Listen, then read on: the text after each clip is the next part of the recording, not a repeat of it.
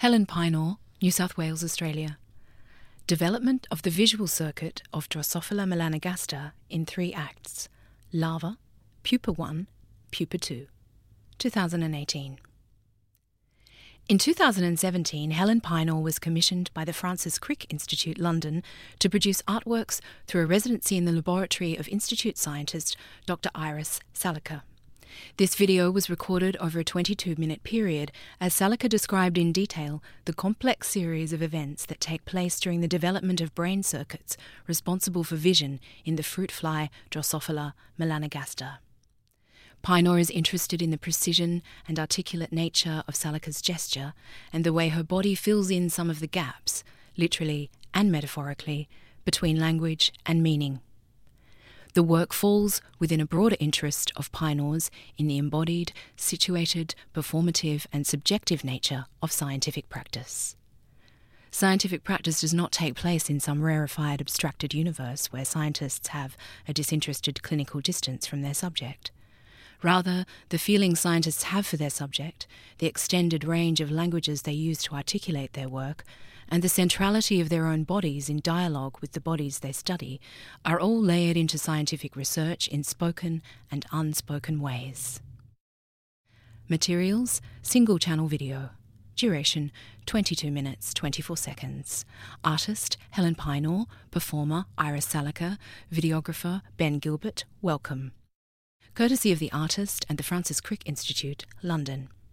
Commissioned by the Francis Crick Institute, London for the Deconstructing Patterns exhibition, February to December 2018. AD2. Development of the visual circuit of Drosophila melanogaster in 3 acts. Larva, Pupa 1, Pupa 2. Artist, Helen Pynor. This is a video work with no audio content, playing in a loop on a large flat-screen TV monitor on the same wall as the photographs of the chicken embryos. The video shows a pair of human hands moving continuously and expressively against a dark background. Bare arms extend from a torso facing forwards, but obscured by shadow. The person is wearing a short-sleeved black top with their head, neck and shoulders not visible, as all the lighting in the video is focused on the moving hands and arms. The face and lower body up to about hip height would be within shot of the camera, but they remain out of sight for the duration of the video, which runs for over 22 minutes. A 35-second extract is described here to give a sense of the detail of gestures and movements of the person's hands, which change constantly throughout the length of the work. The person wears a ring on each middle finger, a watch with a purple wristband on the right, and a series of bead bracelets around the left wrist. Their fingernails are trimmed. In this extract, the hands are held about body width apart at shoulder height, with fingers splayed outwards and palms visible. The thumbs are slightly tucked in and down towards the heel of the hand, pointing forwards. At 3 seconds, the hands zigzag rapidly down and inwards towards the chest, with the thumbs coming close in the centre and the palms angled downwards to the ground.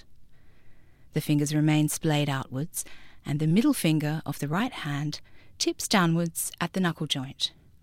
The hands hang momentarily before rising upwards towards face level, palms turning inwards, fingers upright. The 2 hands then curve outwards to outline an elongated spherical shape, and repeat this again lower down, coming together with the right hand resting cupped in the left for a split second, before rising and pointing with an extended index finger into the air. The left hand is held steady at chest height, with the fingers outstretched, seeming to hold or describe the shape of something with a curved surface. The right hand drops down towards the left and at 10 seconds begins to draw a series of delicate, arching lines and dots in the air around the left hand, which is held more or less still. The right hand then seems to stroke the upper curved surface of the imaginary shape held by the left hand, and continues to stroke down the side in a semicircular motion. At 20 seconds, the right hand flattens, palm turned inwards, and the left hand also extends the fingers into a less curved gesture. Both hands are held at upper chest height, facing inwards, held still for a few seconds while the speaker's chest lifts with an inhalation of breath.